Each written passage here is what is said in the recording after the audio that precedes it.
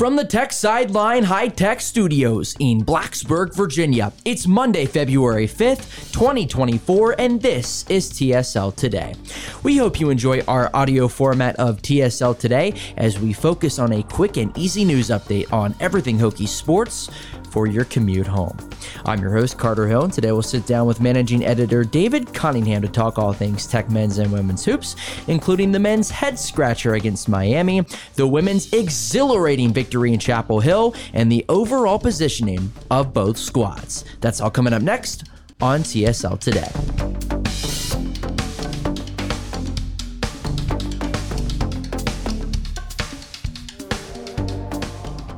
This episode of TSL Today is brought to you by the Hokie Way.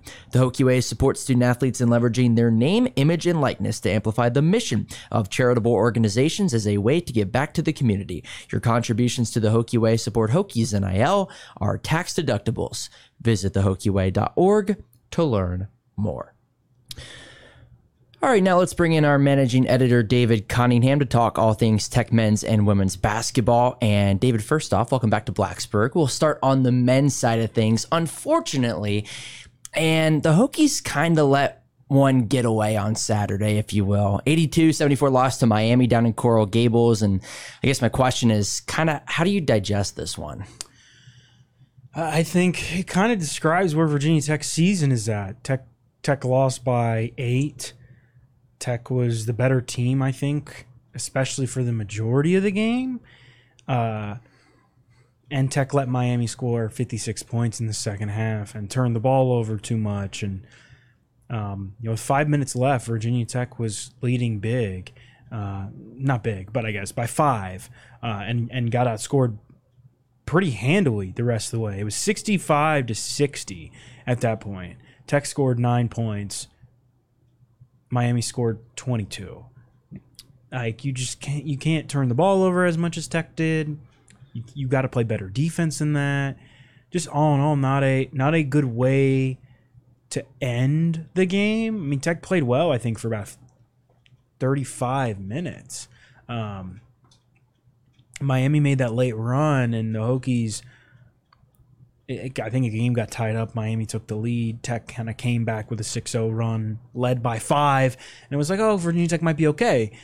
And then Tech turned the ball over 3 times in 39 seconds, and the game rolled right to Miami. And that's a game Virginia Tech desperately needed. And now you look at this team, don't really have... I mean, they've got a quadrant 1 opportunity at North Carolina. They got a quadrant 1 opportunity, hopefully, at Pitt. That's if Pitt stays in the top 75. But that's not many opportunities to write your schedule and turn it around. Yeah, I was going to say, to kind of add on to your point, I thought Tech was the better team for probably 32 minutes or so on Saturday, 30 to 32 minutes. And to your point, Tech was up 10 in this one with about 10 or 11 minutes left to go, and Miami proceeded to go on 2 separate big-time runs, a 15-2 run and a 13-2 run, and that's certainly not going to win you ball games. Free throws, turnovers also killed Tech in this one, 7 of 14 from the line, and it's kind of the first time this year that the free throws have really hurt the Hokies. Came in second best nationally in free throw percentage, and then you mentioned 11 turnovers as well. So. Yeah. Missed opportunity, like you said, for Virginia Tech. They go 0-2 in quad 1 opportunities this past week, losses to Duke and Miami, and you look around the schedule, and I just don't know how many more opportunities there are left to boost the Hokies' resume. Yeah, I mean, unless Virginia Tech is, I believe, Tech is 5-6 in the ACC, so has 9 games left. I mean, Tech could go. Tech goes 9-0, like then we're talking about something, but. Unless you beat Carolina in the Dean Dome, it's going to be really, really hard to get to have a good enough resume, and that's the problem here. Tech had those resume opportunities, didn't take advantage of them against Duke in Blacksburg. That was a close game at halftime. Didn't take advantage of it down in Miami. That was a 6-point game Tech led at halftime. I think the last couple minutes to kind of describe Tech's season. Everything that kind of could go wrong, in a way, did. Tech didn't shoot free throws well, like you said. Tech got out-rebounded 36-28. Tech turned the ball over too much. I mean, it didn't matter that Tech shot 50% in the second half. It couldn't stop Miami a lot of times either. That's back-to-back games against teams that you need to beat, where at some point in the second half, the other team is shooting really, really good. Really, really well, I should say. They're like, Duke shot 75% in the second half at one point and then kind of fell off towards the end. Miami ended up shooting 56%. It was pretty good for the majority of the half. You gotta put it all together. And you talk about the road that lies ahead. It's a little worrying because like they don't have wiggle room at all. Like Tech's going to be behind the 8 ball from here on out. And if you're a Virginia Tech fan, you're probably sitting there going, "What, we got to beat Carolina?" Like, yeah, the road now is not impossible. Because again, if Tech wins 9 straight games, but even that team in 2022, which won a handful in a row and then lost, and I mean, I think that team finished. I think 9 of 11. Does that sound right? That team finished 9-2, I think. Yeah, that was ridiculous. And okay, well, you've got 9 games left. I mean, even if you finish 7-2, you got to win the right games. And that team didn't even end up making the NCAA. It wouldn't have made the NCAA tournament if it didn't win the ACC championship. So just a really tough position. This is a game that Virginia Tech had to win, especially after what happened against Duke, and it didn't. Yeah, it kind of felt like the Hokies at least had to split last week. Like if you go 1-1, it's still a tough task, but that's doable. You have a quad 1 win now, another quad 1 win, I should say, on your resume. You've beaten one of the more upper echelon teams, particularly a Duke. I thought Andy Bitter wrote a really good story after that game saying that other than that Carolina game coming up, I mean, the name brand still matters, so to say. So there's not really another team where you look at and you're like, oh, if Virginia Tech beats them, okay, I can see why that would be a big plus come tournament time. And other than Carolina, there's not really that. To your point, still some opportunities. 0 margin for error in the 2 Notre Dame games and the trip to Louisville, but we'll see. Uphill climb. Hokies have done it before, but we'll see how things shake out. Yeah, and while you mention that, like if you look at Virginia Tech's next 9 games, Tech has a week off and it's at Notre Dame this week. Florida State at home, Carolina on the road, Virginia at home, Pitt on the road, Syracuse on the road, Wake Forest at home, Louisville on the road, Notre Dame at home. Like, you got to beat Notre Dame twice and Louisville once. That would put Tech at 16-9, 8-6 in the ACC, with 6 other games remaining. Well, you've got those aren't tough. Florida State beat you in Tallahassee earlier this year. Tech probably should have won. And this is where we get down to like all of these. You played well and didn't win. Virginia Tech played pretty well for 30-something minutes against Florida State and didn't win. Tech could have beaten. Tech did not shoot well enough. But like Tech's got UVA at home. UVA's playing better now. Pitt's playing better. Pitt's one of the hottest teams in the ACC. Now, okay, are you going to go up and win at Syracuse, right? Like, this team could easily go 6-3, but they could also go 2-7 over the next couple games. It just kind of depends. Like, and it's going to be they're going to have to take every game one at a time, and they put themselves in a bad position because now they're more relying on they basically have to treat every single game like it's a last, and that's unfortunate because it's like this is a team where Tech. You look back to the start of ACC play. Got blown out at Wake Forest, lost a game it probably should have won against Florida State, lost a game it probably should have won against Miami. Well, that's, the difference between starting 3-2 and 2-3 makes a whole world of a difference. Or even 4-1 versus 3-2.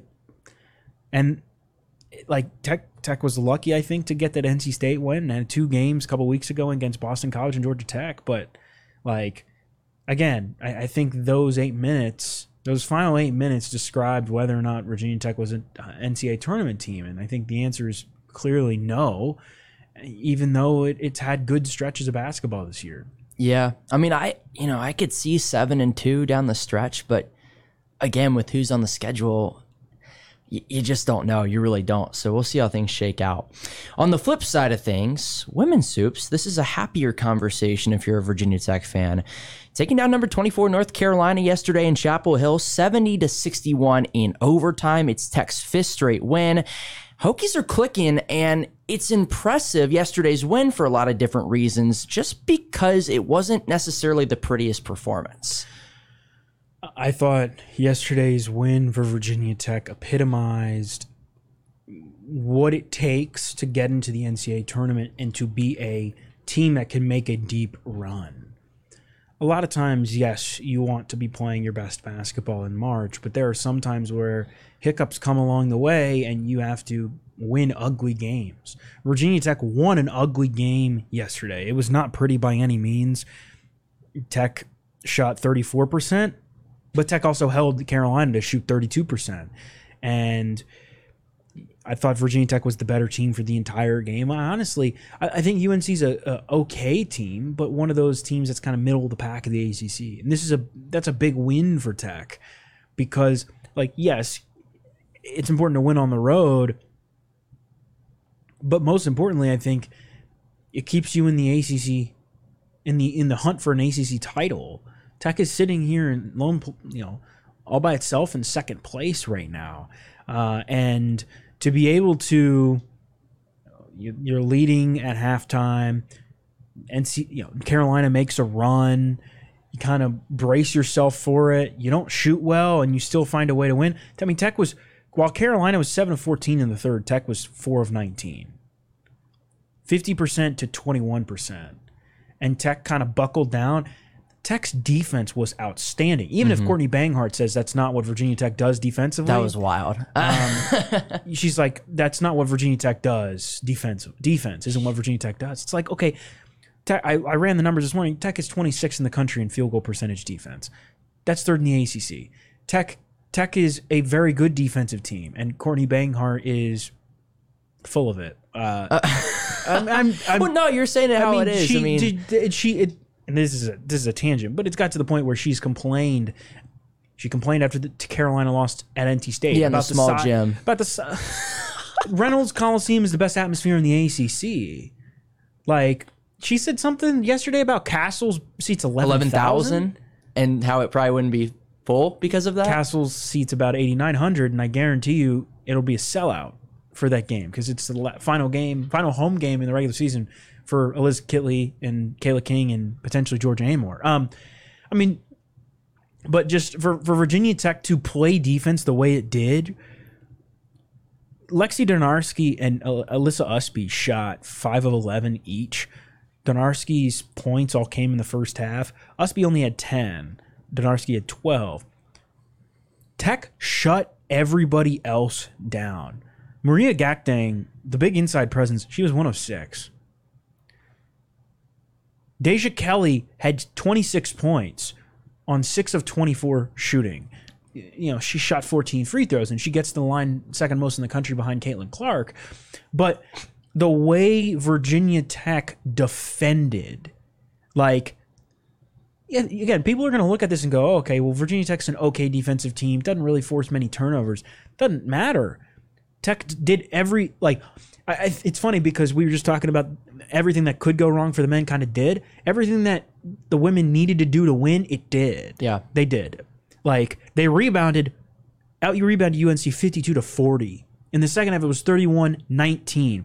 They grabbed 18 offensive rebounds and had 20 second chance points. Tech only had 6 points in the paint and won and put up 70 points. It got to a point yesterday, and you were there as well, Carter. I thought Virginia Tech was by far the better team and was playing good enough defense to win. It was just a matter of when Tech was going to hit its shots, and it hit.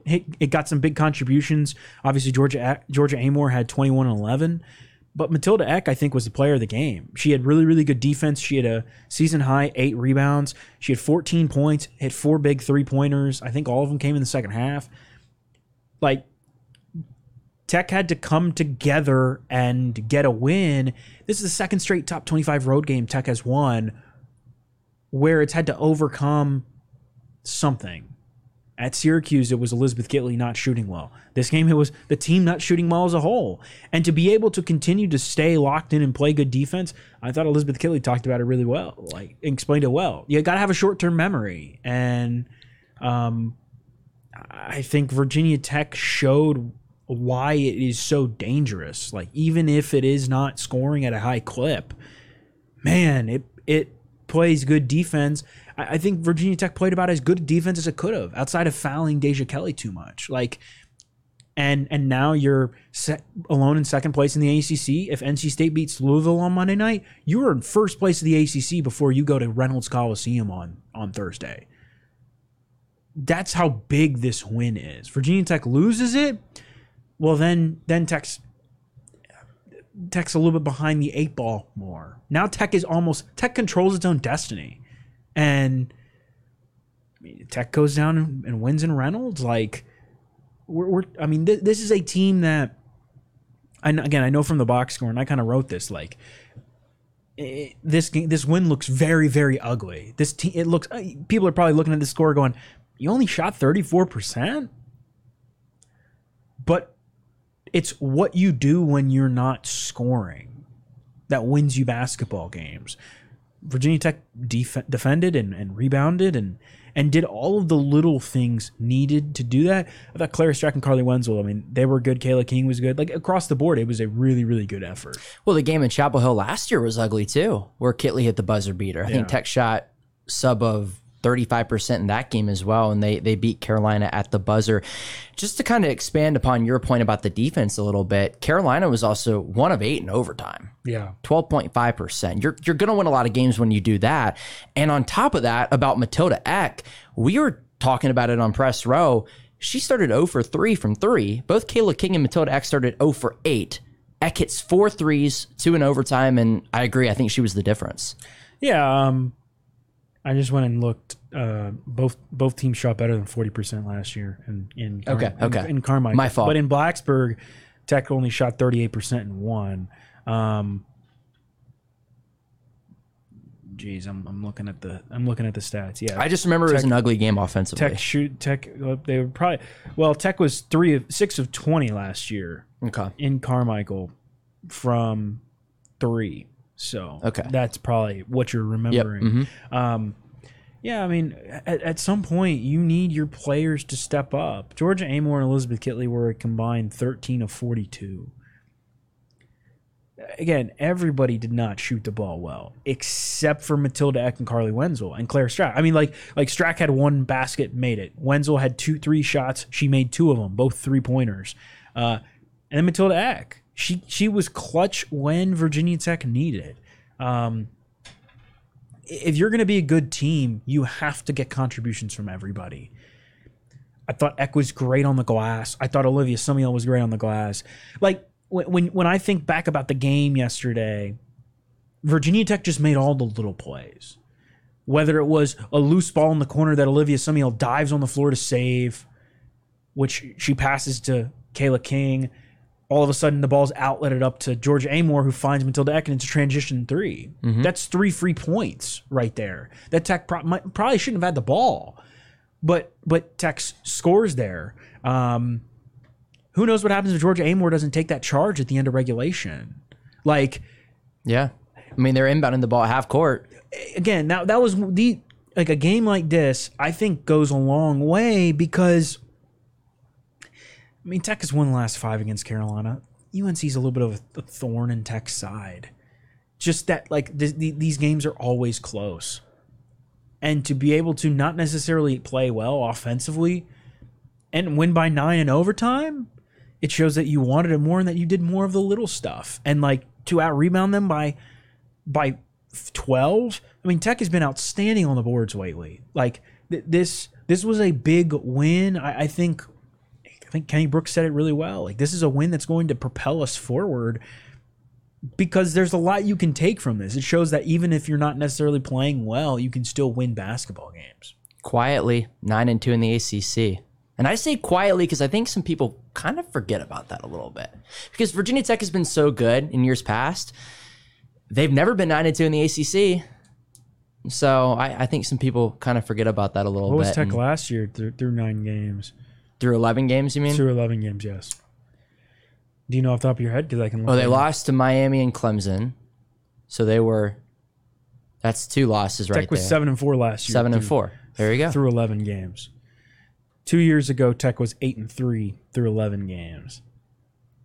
And that was the best record through 11 games before yesterday. Don't take it for granted. To be 9-2, like that is something that's pretty ridiculous.